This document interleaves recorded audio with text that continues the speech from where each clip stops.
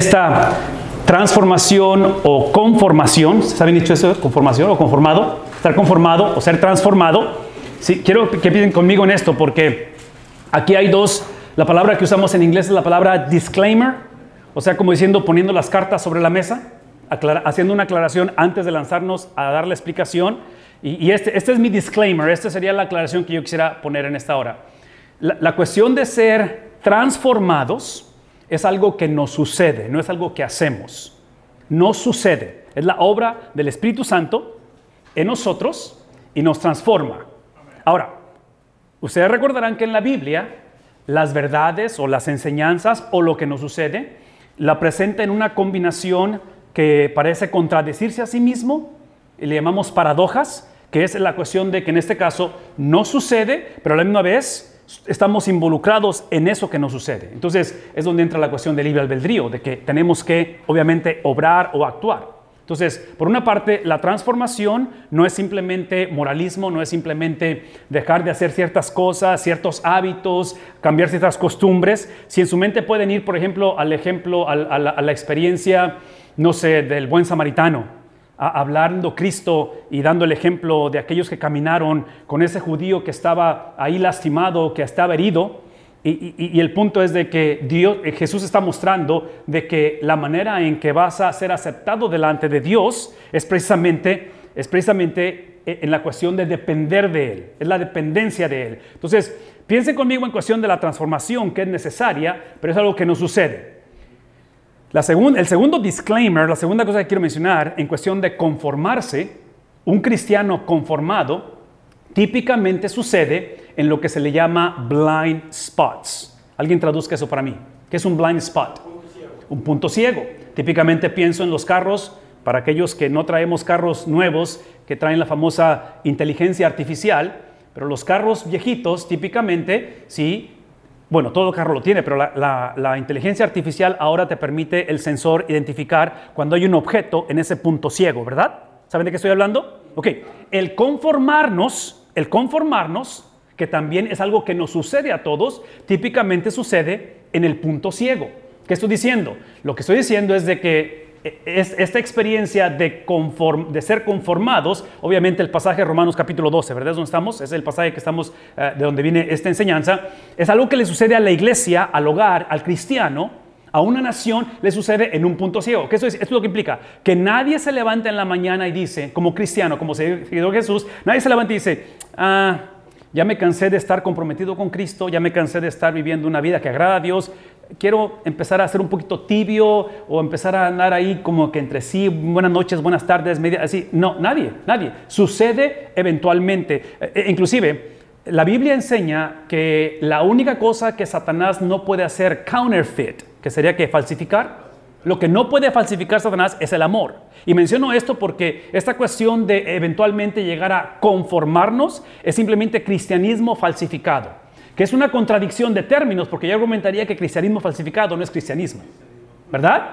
Pero otra vez, estamos en una situación, estamos en una disyuntiva, estamos en esta tensión y en este argumento en muchos de nosotros, porque muchos venimos de un contexto donde pensamos que la transformación de nuestras vidas es lo que hacemos. Por lo tanto, mi vida cristiana se caracteriza por que antes era así, ahora soy así. Mi vida cristiana se caracteriza porque tengo 45 años de ser miembro de esta iglesia y no he faltado ningún domingo, e inclusive yo estoy aquí Entonces, ¿ven cómo está basado en lo que uno hace? A diferencia de lo que Él hace en nosotros. Ahora, todo esto lo estoy mencionando, esta es la razón que estoy mencionando, porque fueron mis disclaimers, porque el apóstol Pablo y el Nuevo Testamento en sí, es esa estira y afloja y esa lucha entre iglesias que necesitan ser transformadas, han sido transformadas, pero están moviendo al conformismo, a conformarse. Entonces, son iglesias que han sido transformadas, que no están viviendo como transformados. Dentro de la iglesia hay gente que piensa que ha sido transformada, pero no ha sido transformada. Y mi otro argumento va a ser es que en la iglesia hay gente que ha sido transformada, pero no sabe que ha sido transformada.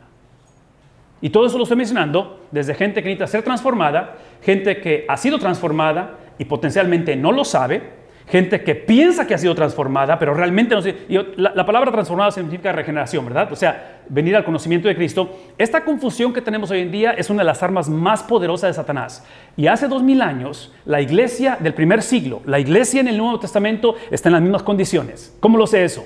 Vean los escritos, veamos los evangelios, veamos las epístolas. La característica es precisamente de estos escritos, y en este caso Tito, que es donde quiero que vayan, déjenme ver si puedo cambiar esto, es donde quiero que vayan, en la cuestión de Tito, en el capítulo número 2, Pablo está hablando de una iglesia que se ha conformado, una iglesia que ha sido transformada, pero se está conformando, una iglesia que, y aquí está una característica de ese blind spot, de ese punto ciego, trágicamente, y esto que estoy por decir es sumamente importante. Una característica de alguien que está conformado es una persona que no le incomoda el estar conformado. No le incomoda. Es una característica donde hacemos el pecado habitual, donde trágicamente empezamos a negociar lo no negociable del evangelio, donde empezamos a movernos y a pensar, una vez más, pensamos que la cuestión de la transformación es lo que yo hago. Inclusive, hace poco escuché a alguien que decía que tenemos que vivir el evangelio.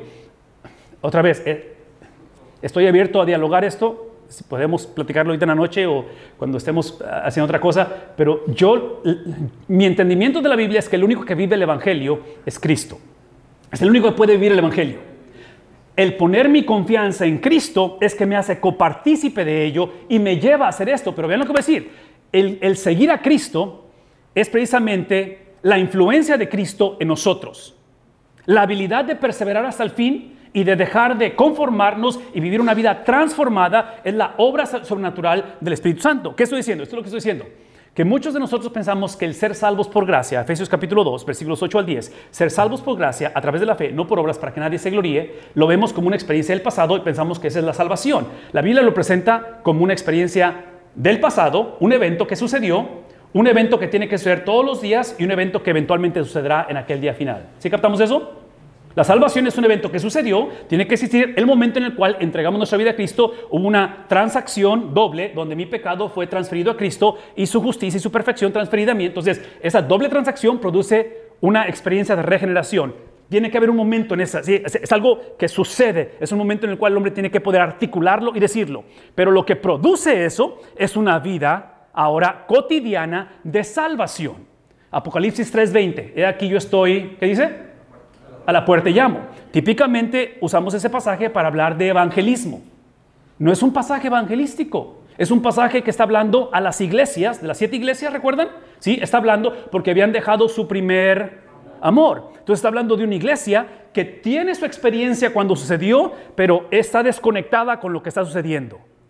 ¿Ven lo que está pasando? Entonces es salva a la persona, pero su vida cotidiana tiene muy poquito o casi nada que ver con lo que sucedió.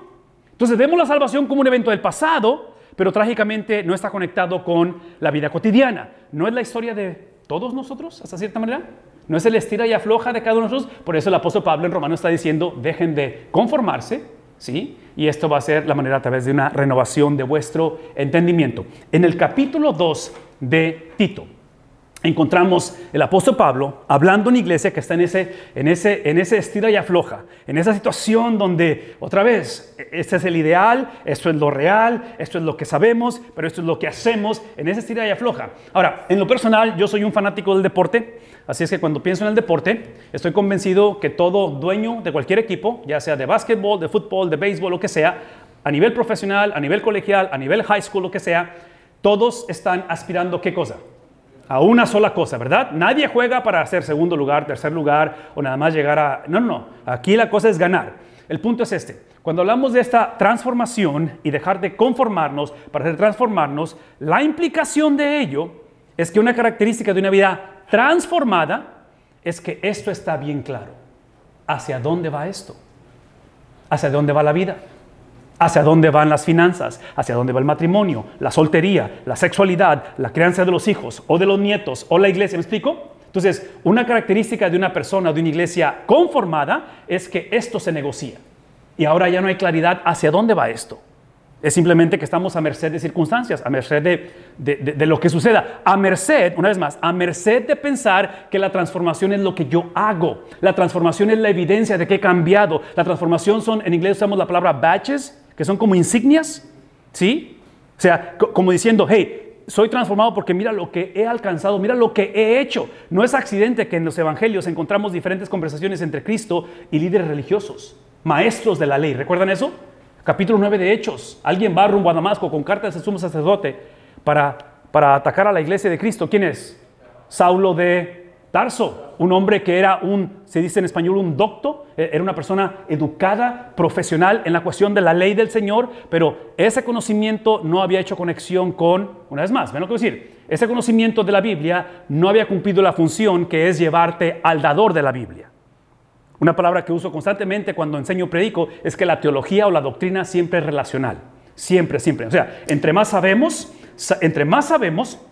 entendemos que el propósito de conocer es para conectar con el Dios que nos da el conocimiento. Entonces, si el conocimiento de la Biblia no me lleva a Dios, tenemos un problema serio. Ok, otra vez. Todo esto lo estoy mencionando porque esta es una de las características de una iglesia que está conformándose o un hogar en el cual ha negociado lo no negociable. Es no saber hacia dónde va esto. Segunda cosa que quiero decir antes de entrar en la carta de Tito. Es esto. Vean lo que voy a decir. No solamente esto está claro. La iglesia sabe hacia dónde va esto. La iglesia entiende que, el cristiano entiende que la meta, lo que obtenemos al final es a una persona. En otras palabras, la razón por la que estamos aquí, la razón por la que existimos, la razón por la que nos casamos, la razón por la que vivimos, por qué trabajamos, por qué eventualmente a lo mejor vamos a dejar de trabajar y estamos en una etapa donde ya nos pensionamos. Todo tiene que ver que va hacia una meta. Y la meta es una persona. Su nombre es Cristo. ¿Sí? ¿No? ¿Sí? ¿Conmigo? La meta no es evitar el infierno. La meta no es simplemente evitar cáncer, evitar pandemia. No. La meta es Cristo. Entonces, esa es una característica de alguien que está, otra vez, que ha dejado de conformarse y que ha sido transformado. Vean lo que voy a decir. Otra de las características con respecto a esto es que el cristiano, la iglesia, el hogar, la juventud, la generación, no tenemos el derecho de definir esto. El problema de nuestra generación es que creemos tanto en nuestra autonomía e independencia que no estamos en contra de que haya una meta siempre y cuando sea mi meta. No soy en contra de estar casado, simplemente que quiero estar casado con alguien que esté de acuerdo con lo que yo quiero, con lo que yo digo, con mi testimonio, con mi historia, ¿me explico? Entonces, lo que estamos tratando de ver aquí a través de esta carta de Tito es que Pablo está diciendo, hey, esta iglesia está emproblemada porque ha negociado la razón por qué son salvos, número uno, y número dos, no solamente lo han negociado, pero ellos se han dado esta libertinaje o autoridad de decir, yo determino para qué soy salvo. Inclusive, ¿cómo lo sé esto? Esta es la razón, son las razones por qué estas cartas son escritas, específicamente la de Tito. 3 cosas por lo menos. ¿Qué es la primera? Alguien con voz fuerte y sonora. ¿Qué dice? Mero arriba. Sí, hay un problema en la iglesia. Otra vez, esto que está en cuestión de falsa doctrina es lo que sucede en los blind spots. Falsa doctrina sucede blind spots. Falsa doctrina, otra vez, es negociar. Falsa doctrina es negociar lo no negociable. Eso es falsa doctrina. Falsa doctrina es pensar de que, la palabra que se usa es la palabra antinomianismo, que es pensar que ahora como soy salvo y nada me separa del amor de Dios, puedo vivir como yo quiera, ¿verdad? Entonces, eso es falsa doctrina. Ok, entonces encontramos falsa doctrina. Número 2, la falsa doctrina produce como efecto de dominó liderazgo no calificado. La iglesia está siendo liderada por gente o por personas que no califican, que están descalificadas. ¿Por qué? Una vez más, nada en contra de que sea educado, que tenga estudios teológicos o que tenga buen testimonio, nada en contra de que tenga carisma, habilidades, comunicador, en fin, eso es importante y qué bueno que es buen líder. Pero la pregunta es si la persona califica. El capítulo 1 de Tito habla de las cualidades del líder. ¿Se han dado cuenta de ello? Si leen el primer capítulo, habla de quiénes son los que deben de liderar la iglesia. Y obviamente, cuando negociamos la doctrina, negociamos el liderazgo. Porque vean lo que voy a decir. La doctrina, que es la palabra de Dios, lo que produce en la transformación no necesariamente es de circunstancias. Lo que transforma es el corazón del hombre. Entonces, la descripción que presenta Tito, por ejemplo, que la va a presentar el apóstol Pedro, que la va a presentar la carta de Timoteo, estas descripciones de quién califica en la iglesia están basadas en la doctrina. La doctrina es simplemente el carácter de Dios, la doctrina es simplemente la mente de Dios, la doctrina es simplemente apuntando a la encarnación de lo que Dios dijo, la persona de Cristo. Entonces, lo que Pablo está pidiendo y lo que Dios estableció es los que iban a liderar la iglesia. Y en este caso, vean lo que voy a decir, la palabra en inglés es la palabra holistic, es la palabra integrada. La Biblia no presenta la vida de que digas, esta es mi vida familiar, mi vida recreacional, mi vida de trabajo y esta es mi vida de iglesia. Eso no existe en la Biblia. En la Biblia solamente existe la vida, de lo cual Dios es Señor absolutamente de todo. ¿Qué implica ello? Que hablar de cualidades de líderes en la iglesia inevitablemente está conectado con cualidades de líderes en el hogar, ¿verdad? Porque el que no puede gobernar su hogar no puede gobernar, ¿qué cosa? Ok, aquí está el punto. Entonces, el punto es doctrina, que es el carácter de Dios, la mente de Dios, el sentir de Dios. Amós habla de que es la plomada de Dios, la vara por la cual seremos enjuiciados, ¿sí? Lo que quiero decir, esa doctrina, esta revelación especial que es la palabra de Dios, está apuntando a la revelación suprema, que es Cristo. Entonces, la Biblia apunta ¿hacia quién? Hacia Cristo. Entonces, cuando hablamos de falsa doctrina, es lo que podríamos llamar, se me da esa palabra. La palabra es difamación. ¿Es la palabra? ¿Difamación? ¿Qué es difamación? Ayúdenme. No estoy con lo que. Difamar. Es hablar falsamente de alguien. Ok, entonces, lo que está pasando en la iglesia es que están difamando el nombre de quién. De Cristo. Exacto, el nombre de Dios, ¿verdad? Y aquí está el problema. El problema es que la iglesia no sabe que lo está haciendo hasta cierta manera. Por eso es que la iglesia necesita la voz, la inspiración, la voz autoritativa precisamente de los apóstoles para decir, esto es lo aceptable, lo que están haciendo no es aceptable. Ok, esta doctrina lo que hace es que apunta a quien cumplió la doctrina. Entonces, esto es importante. En la predicación de la palabra, en la exposición de la palabra, en el encuentro con la palabra, ¿qué es lo que nos transforma? ¿Ven lo que voy a decir? La palabra de Dios no fue dada para que la obedeciéramos. La palabra de Dios fue dada para mostrarnos que solamente Cristo la puede obedecer. Una vez más, es extremadamente, es soberbia extrema cuando alguien dice que puede obedecer la Biblia. No, nadie puede obedecer la Biblia. Porque la razón por qué no podemos obedecer la Biblia es porque nacemos siendo enemigos de Dios y detestamos la Biblia. Nadie nace queriendo hacer lo bueno. ¿Está claro eso? Entonces, cuando la gente habla acerca del libre albedrío, yo creo en el libre albedrío. Yo creo que el hombre tiene la habilidad de decidir porque fuimos creados a la imagen de Dios y Dios nos dio esa habilidad. Pero bueno, ¿qué voy a decir? Pero nuestra tendencia, nuestra decisión va en contra del carácter de Dios. ¿No? ¿Sí? No hay justo ni siquiera uno, no hay quien busque a Dios. Somos hijos del primer Adán. Todo esto la razón que estoy mencionando esto es porque la doctrina lo que hace, lo cual ha sido corrompida, lo cual ha sido otra vez negociada, lo que hace la doctrina es que me apunta a aquel que cumplió la doctrina. Entonces, hablar de liderazgo en el hogar, mi hija teniendo un novio, mi esposa casándose conmigo, ¿sí?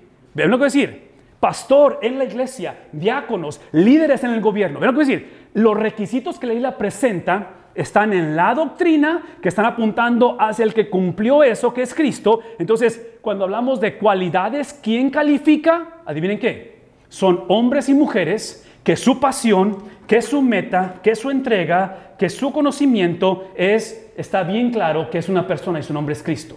Entonces, el punto aquí es de que esas cualidades son las cualidades de Cristo, simplemente repartidos a la iglesia, en este caso con una función específica. La última cosa es que esto, eventualmente, Tito va a ser llevado a movilizar a la iglesia. ¿Hacia dónde?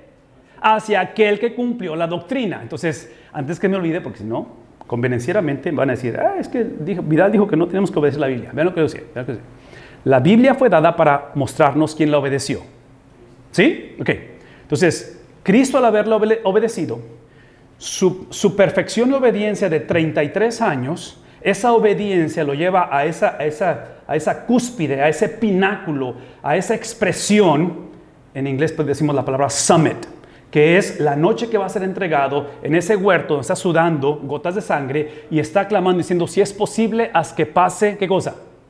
de mí esta copa. Son 33 años de obediencia a la doctrina, lo lleva a esa experiencia porque Cristo, Él vino a sufrir. Es su vocación, ¿verdad? Así como hay doctores, hay ingenieros, hay amas de casas, hay pastores en cuestión de vocación. La vocación de Cristo fue el sufrimiento, porque Él es el varón de dolores. Él es el siervo sufriente. Él es aquel que en Génesis está profetizado, anunciado, esta profecía mesiánica, donde así como la simiente de la serpiente iba a herir el calcañar de la simiente de la mujer. ¿Recuerdan eso? Película de Mel Gibson. ¿Sí? La pasión de Cristo. Era la simiente de la mujer que iba a aplastar, ¿qué cosa? La cabeza de la serpiente. Pero en el aplastarlo, en derrotar a Satanás, iba a ser herido. Entonces, vean esta cuestión de Cristo, su vocación en cuestión de sufrimiento. Entonces, la doctrina es dada, la palabra es dada para que Cristo la cumpla, vean lo que voy a decir, pero la resurrección de Cristo, el que Cristo salga de la tumba victorioso, que es el producto de su obediencia de 33 años, perfección, obediencia a la doctrina, garantiza que Él no puede quedarse enterrado. Él sale por su obediencia, por favor no pierdan esto, esa resurrección, así como mi pecado y tu pecado le llevó a Cristo a la cruz y Él se convierte en la acumulación, absorbe la justicia del Padre, absorbe la violación a su doctrina, ¿verdad? Porque Él no va a ser burlado, todo lo que el hombre sembrara, eso también cosechará. Entonces, Cristo asume nuestra posición y Cristo se hace responsable de nuestra violación a la doctrina. Entonces, así como eso fue transferido a Él ese viernes, y Él clama y dice, ¿por qué me has desamparado? ¿Sí? El domingo que Él resucita, basado en lo que obedeció de la palabra de Dios, que es en totalidad, eso Él lo transfiere a nosotros. Entonces, la salvación del hombre, la transformación del hombre es una doble experiencia legal. Todo esto lo estoy explicando, hermano. Esta es la razón que estoy explicando esto. Es porque cuando Él transfiere su justicia, Él transfiere su obediencia, Él transfiere su sentir, lo que habita en nosotros es la persona de Cristo. ¿Sí? ¿Qué es el punto? Que ahora sí, a través de su persona en nosotros, que ha creado algo completamente nuevo, no lo ha mejorado, algo nuevo, ahora somos llamados a obedecer. Entonces la obediencia es no negociable. Es simplemente que la obediencia es la obediencia de Cristo dada a nosotros. Entonces obedecer no está a criterio de cada quien como piensa y como siente. ¿Sí captamos eso? Obedecemos lo que Cristo obedeció. Hacemos lo que Cristo hizo. Sentimos lo que Cristo sintió. Procesamos la vida como Cristo la procesó. La pregunta es, ¿qué hacemos cuando no sucede eso? Lo que hacemos es que lo confesamos como pecado. No tenemos que pensarlo, no tenemos que cantarlo, no tenemos que ponerlo en Facebook. Es literalmente decir, Señor, perdóname. Entonces, en la cuestión de la iglesia, es exactamente donde está esta condición. Más o menos, ¿sí? ¿Conectamos? ¿No? ¿Sí? ¿Preguntas, comentarios, opiniones en contra? ¿Nada? ¿Todo bien? Ok, entonces ahí es donde Pablo habla a Tito, y le dice, pero en cuanto a quién? A ti, Tito, a ti, como representante apostólico, quiero que hagas una cosa. ¿Qué quiero que hagas? Otra vez, acuérdense. En la iglesia, en el hogar, en nuestro contexto, en la escuela de los muchachos, en el gobierno, en los medios sociales, alguien está enseñando. ¿Verdad? Alguien está enseñando, alguien está discipulando a nuestras hijas, alguien está hablando a nuestros nietos, alguien lo está haciendo. Y Pablo está diciendo, la labor que tú tienes es de enseñar. Entonces, es el concepto donde la pregunta no es si va a enseñar Tito, la pregunta es qué va a enseñar. ¿Qué es lo que va a enseñar? Necesito que enseñes 3 cosas básicamente. La doctrina, ¿verdad? Que es la persona de Cristo, lo que Cristo dijo de sí mismo, y ¿qué es la segunda cosa que está ahí? Ok, esto es doctrina. Doctrina es lo que Cristo dijo de sí mismo y es lo que Cristo hizo por 33 años basado en lo que dijo de sí mismo. En otras palabras, la clásica frase que del dicho al hecho hay mucho, no se aplica en Cristo. Sí, Cristo se mete en problemas porque todo lo que Él creía también lo hacía. El problema tuyo y mío es que muchas veces el problema no es conocimiento, el problema es ¿qué cosa? Ponerlo en práctica, ¿verdad? El problema no es doctrina, el problema es doctrina divorciada precisamente de esta cuestión de ponerlo en práctica. El compañerismo de, ¿cómo se llama ese compañerismo? Frio River, que estaba bajito de San Antonio. Dios mediante, vamos a hacer unas conferencias ahora en octubre, la tercera semana de octubre creo que es, un sábado. y me preguntaron que qué íbamos a hacer. Y hoy precisamente les mandé el título o lo que vamos a hacer. Van a ser 4 conferencias, un sábado, son 4 conferencias. Y lo que voy a hacer, voy a enseñar el libro de Santiago. Porque el libro de Santiago es lo que hace. El libro de Santiago vuelve a fusionar lo que la tradición o la iglesia ha divorciado, que es doctrina con estilo de vida. ¿Sí ven esto? Doctrina, en otras palabras, lo que encontramos en Santiago es un montón de gente que tenía conocimiento bíblico, que yo argumentaría que no es conocimiento bíblico porque toda persona que se encuentra con la palabra de Dios lo lleva en acción. ¿Me explico? Pero ok, el punto aquí simplemente es de que encontramos esta persona de Cristo, la obra de Cristo, y ahora sí, los destinatarios de ellos es la iglesia de Cristo. Entonces, ese es el punto. Lo que Tito está encontrando en la iglesia es exactamente esto a la inversa. Es el tipo de iglesia que cree en Cristo siempre y cuando Cristo esté al final. Primero es lo que la iglesia piensa, lo que la iglesia vota, lo que la iglesia entiende, la cultura en que estamos. Ahorita que estamos en el mes de la patria, celebrando la cultura hispana. Nada malo en contra del hispano, nada malo en contra de las culturas, pero eso es secundario. ¿Me explico? En otras palabras, nuestra cultura, trasfondo, cómo fuimos educados, dónde nacimos, de dónde venimos, todo eso es importante, pero eso se somete a la persona de Cristo. Y eso se somete a lo que Cristo hizo. Entonces, si puede empezar conmigo, la persona de Cristo yo diría que es lo que él hizo ese fin de semana. Como persona fue llamado, fue comisionado, es su vocación el sufrir, el entregar su vida en rescate por muchos. Literalmente él paga el precio de nuestro rescate, ¿verdad? Es la persona de Cristo, a eso vino. Su nombre es Cristo, que significa Mesías. Entonces él viene a salvarnos, pero la obra de Cristo es su estilo de vida, como lo expliqué hace rato, que ahora es lo que nos transfiere y es a lo que somos llamados a hacer. Entonces, cuando Pablo está diciendo a Tito, tú tienes que enseñar, Pablo le está diciendo, ¿qué dice? Pablo le está diciendo, eso es lo que quiero que enseñes, porque aparentemente estaban enseñándolo mal. Ahora, piensen en esto en cuestión de la iglesia de Cristo, traduzcan esto en cuestión de, otra vez, de la vejez, de la juventud, del matrimonio, de la soltería, tiene que estar acá. Esto está... Mi vida, nuestra vida está definida basado en lo que Cristo dice de sí mismo y basado en lo que Cristo hizo. Ese es el punto, es simplemente lo que estoy tratando de decir, ¿verdad? Está basado en lo que Él es y lo que Él hizo. Versículo 1 al final dice, lo que está de acuerdo con la sana, ¿qué cosa? Doctrina, otra vez, con el carácter de Dios, el sentir de Dios, el pensar de Dios, el hablar de Dios, con Dios, ¿verdad? Es lo que quiero que enseñes. Bueno, ¿qué significa ello? Significa que el problema, ¿sí? Y aquí está el problema, es de que esto es lo que había olvidado la iglesia hace 2000 años. La doctrina es simplemente hablar de la centralidad de una sola persona. Y menciono esto porque hoy en día, trágicamente, si somos honestos, la mayoría de nosotros buscamos iglesias que nos acomoden ¿a quién? A nosotros. Inclusive cambiamos de iglesia porque esta iglesia no está sirviendo a mis necesidades. Y otra vez, no quiero sonar crítico en ese aspecto, pero aquí el punto es este. La sana doctrina inicia con el carácter de Cristo. Eso implica que cuando encontramos, predicamos, basamos, tomamos decisiones a través de Cristo, vean lo que voy a decir, lo que promete no es necesariamente un cambio de circunstancias, promete darnos la habilidad de experimentar una doxología, que es la habilidad de adorar, sí, a Cristo, independientemente de qué esté sucediendo. Es el tipo de cristiano que entiende que adora no por lo que le sucede, pero en medio de lo que le sucede. ¿Ve la diferencia? Entonces, lo que anhelamos es llegar al punto en el cual, como el apóstol Pablo en Filipenses, cuando dice, para mí el vivir es Cristo y el morir es ganancia.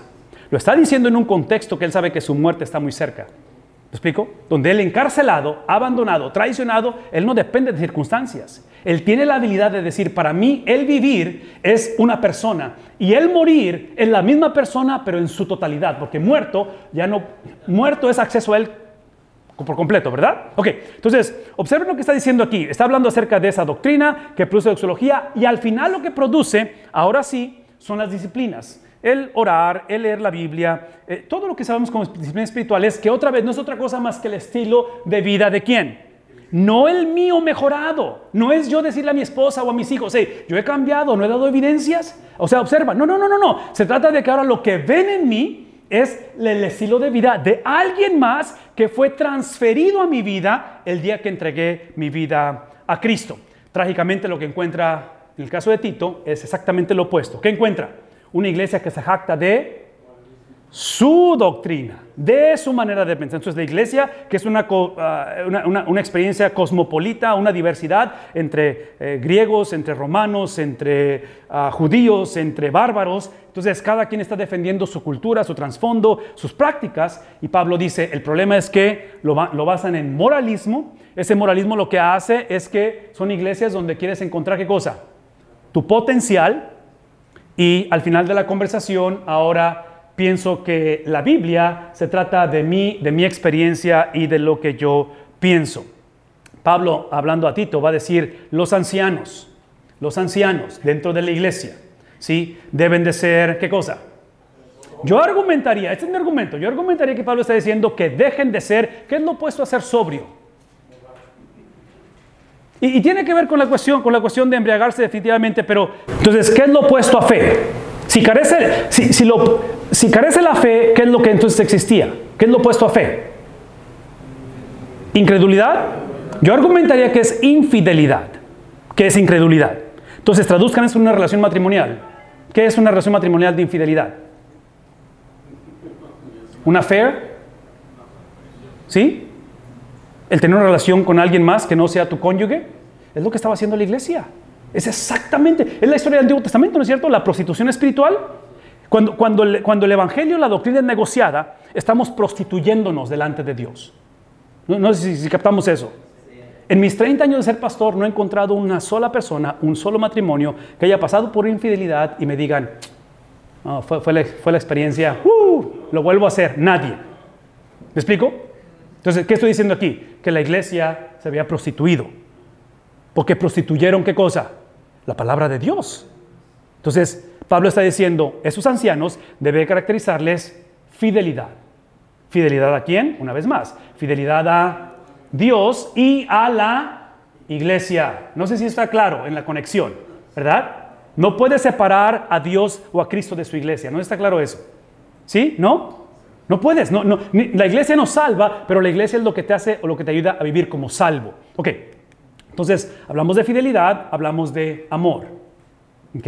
Y obviamente es un amor el cual ha sido reflejado, modelado a través de Cristo, que refleja ¿en qué cosa? ¿Qué es lo opuesto a perseverancia? ¿Qué es lo opuesto a perseverar? No seguir, tirar la toalla, rendirnos. Entonces, ¿será posible que hace 2000 años la iglesia se estaban rindiendo? Y otra vez, ¿ven lo que voy a decir?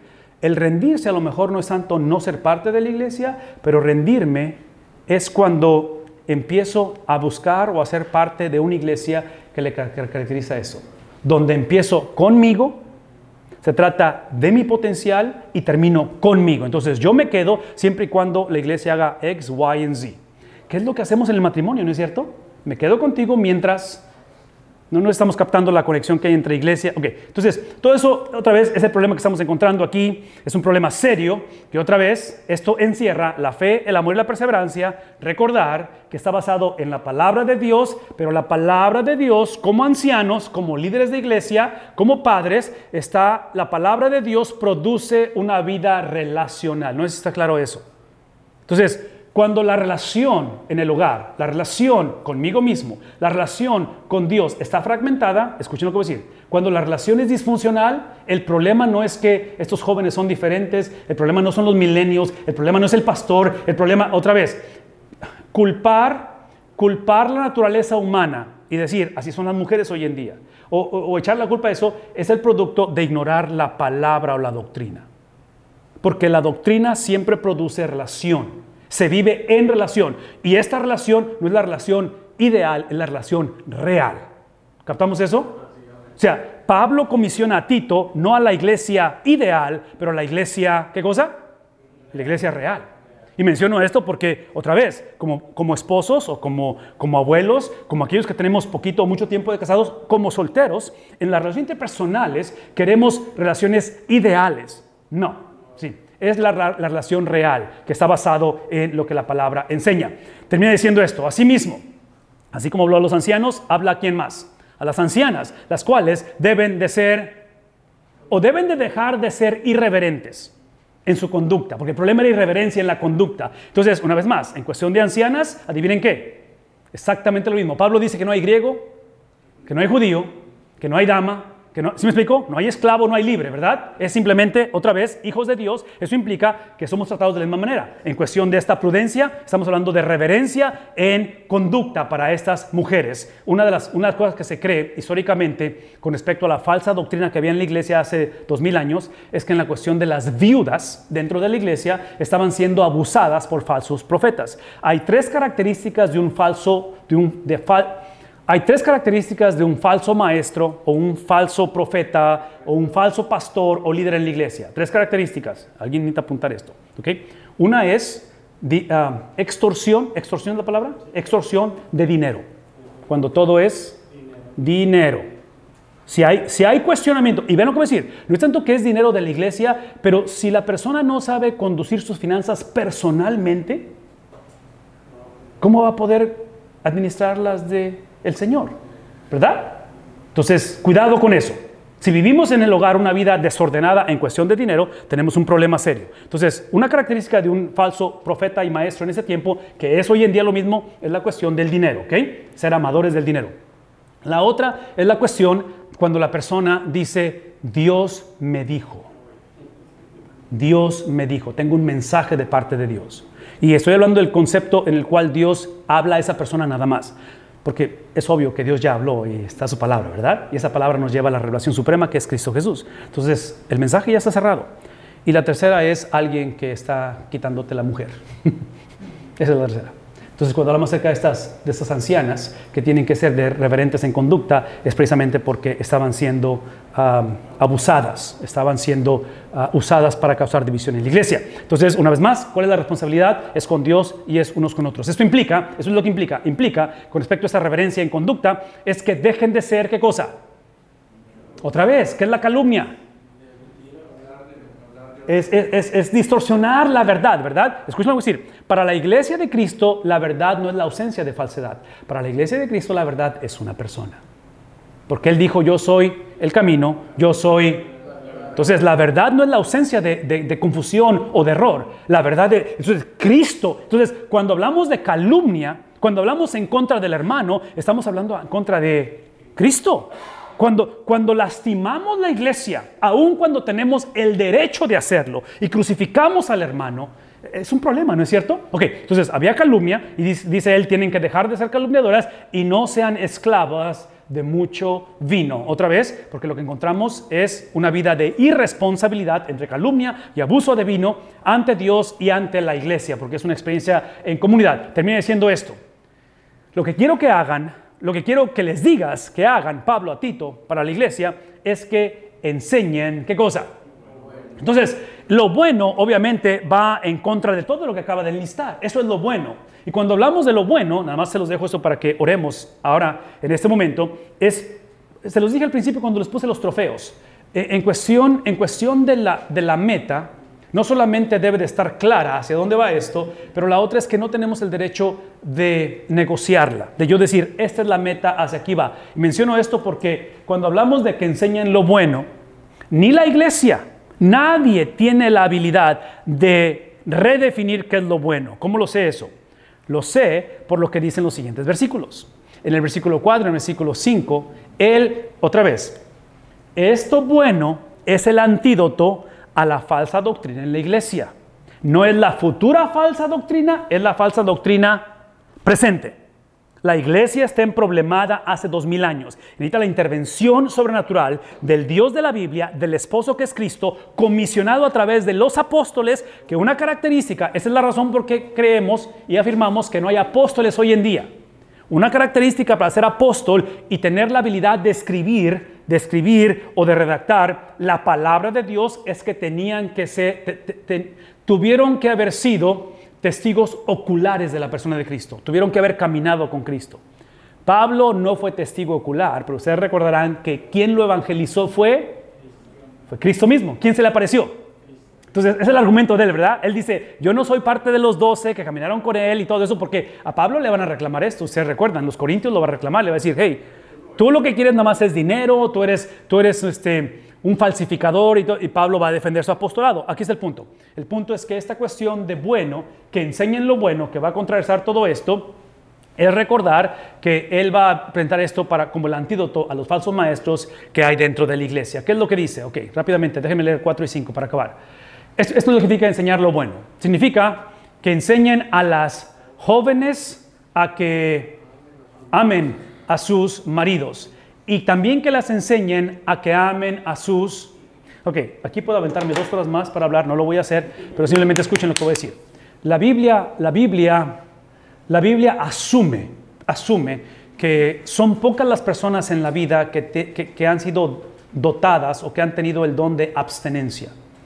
Entonces, el argumento aquí va a ser de que esta cuestión de que, y voy a ser un poquito crítico con mis propios papás, porque así fui educado yo creo que mis papás hicieron lo mejor que pudieron, hicieron bajo el conocimiento que ellos tuvieron, pero aquí está el punto. Mis padres a mí me educaron que hasta que yo no acabara la universidad y estuviera establecido económicamente, no me casara. Hay cierta verdad en eso y hay ventajas, pero no lo que voy a decir.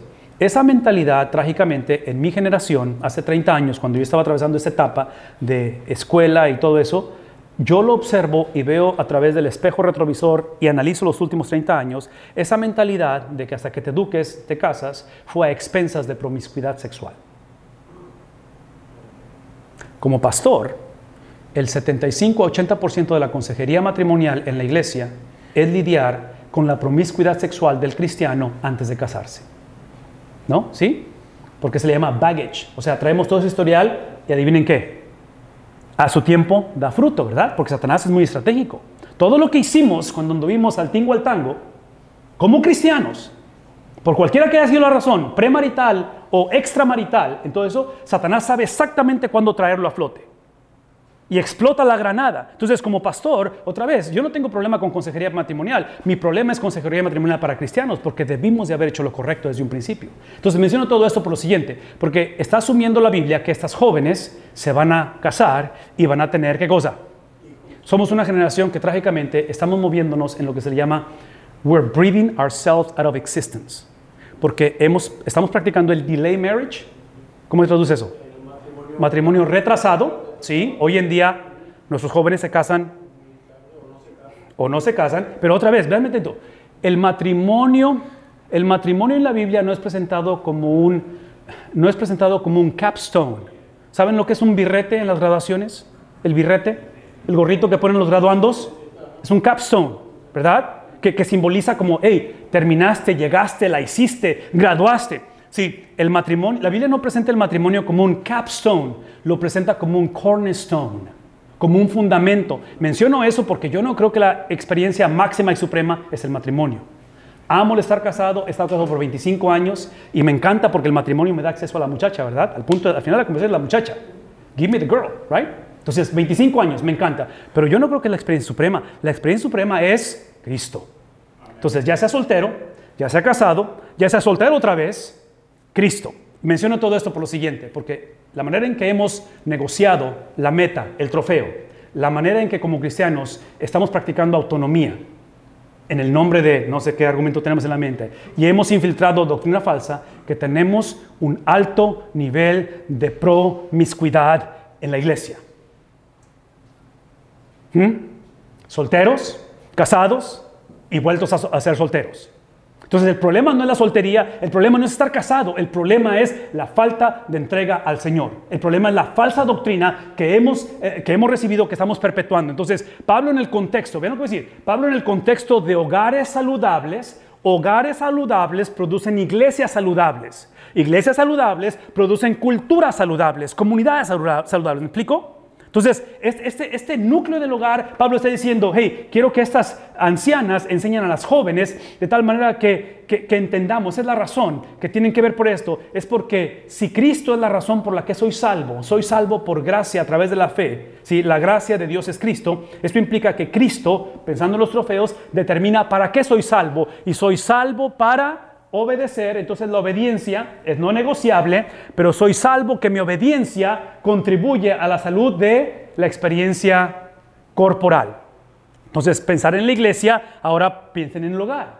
Entonces como padre, como abuelo, como hijo, como joven, literalmente si Cristo me ha salvado, Cristo ha determinado para qué soy salvo. ¿Y soy salvo para qué cosa? Para obedecer la Biblia, lo cual produce no una mejor familia, no produce una mejor iglesia, todo lo que produce es hombres y mujeres que literalmente existimos para la salud y el beneficio de alguien más. Esa es la característica de la iglesia de Cristo. Termina diciendo en el versículo 5, eso es lo que quiero que hagan, que sean prudentes, otra vez la cuestión de pureza, hacendosas en el hogar, amables, sujetas a sus maridos. ¿Cuál es la razón? El propósito es que la palabra de Dios, ¿qué cosa? Entonces, usé la palabra hace ratito de holistic, o sea, integrada la vida integrada. Entonces, esto es la intimidad del hogar. Vean lo que voy a decir. En la Biblia existen secciones de la Biblia que son prescriptivas y hay secciones que son descriptivas. Lo que significa es esto.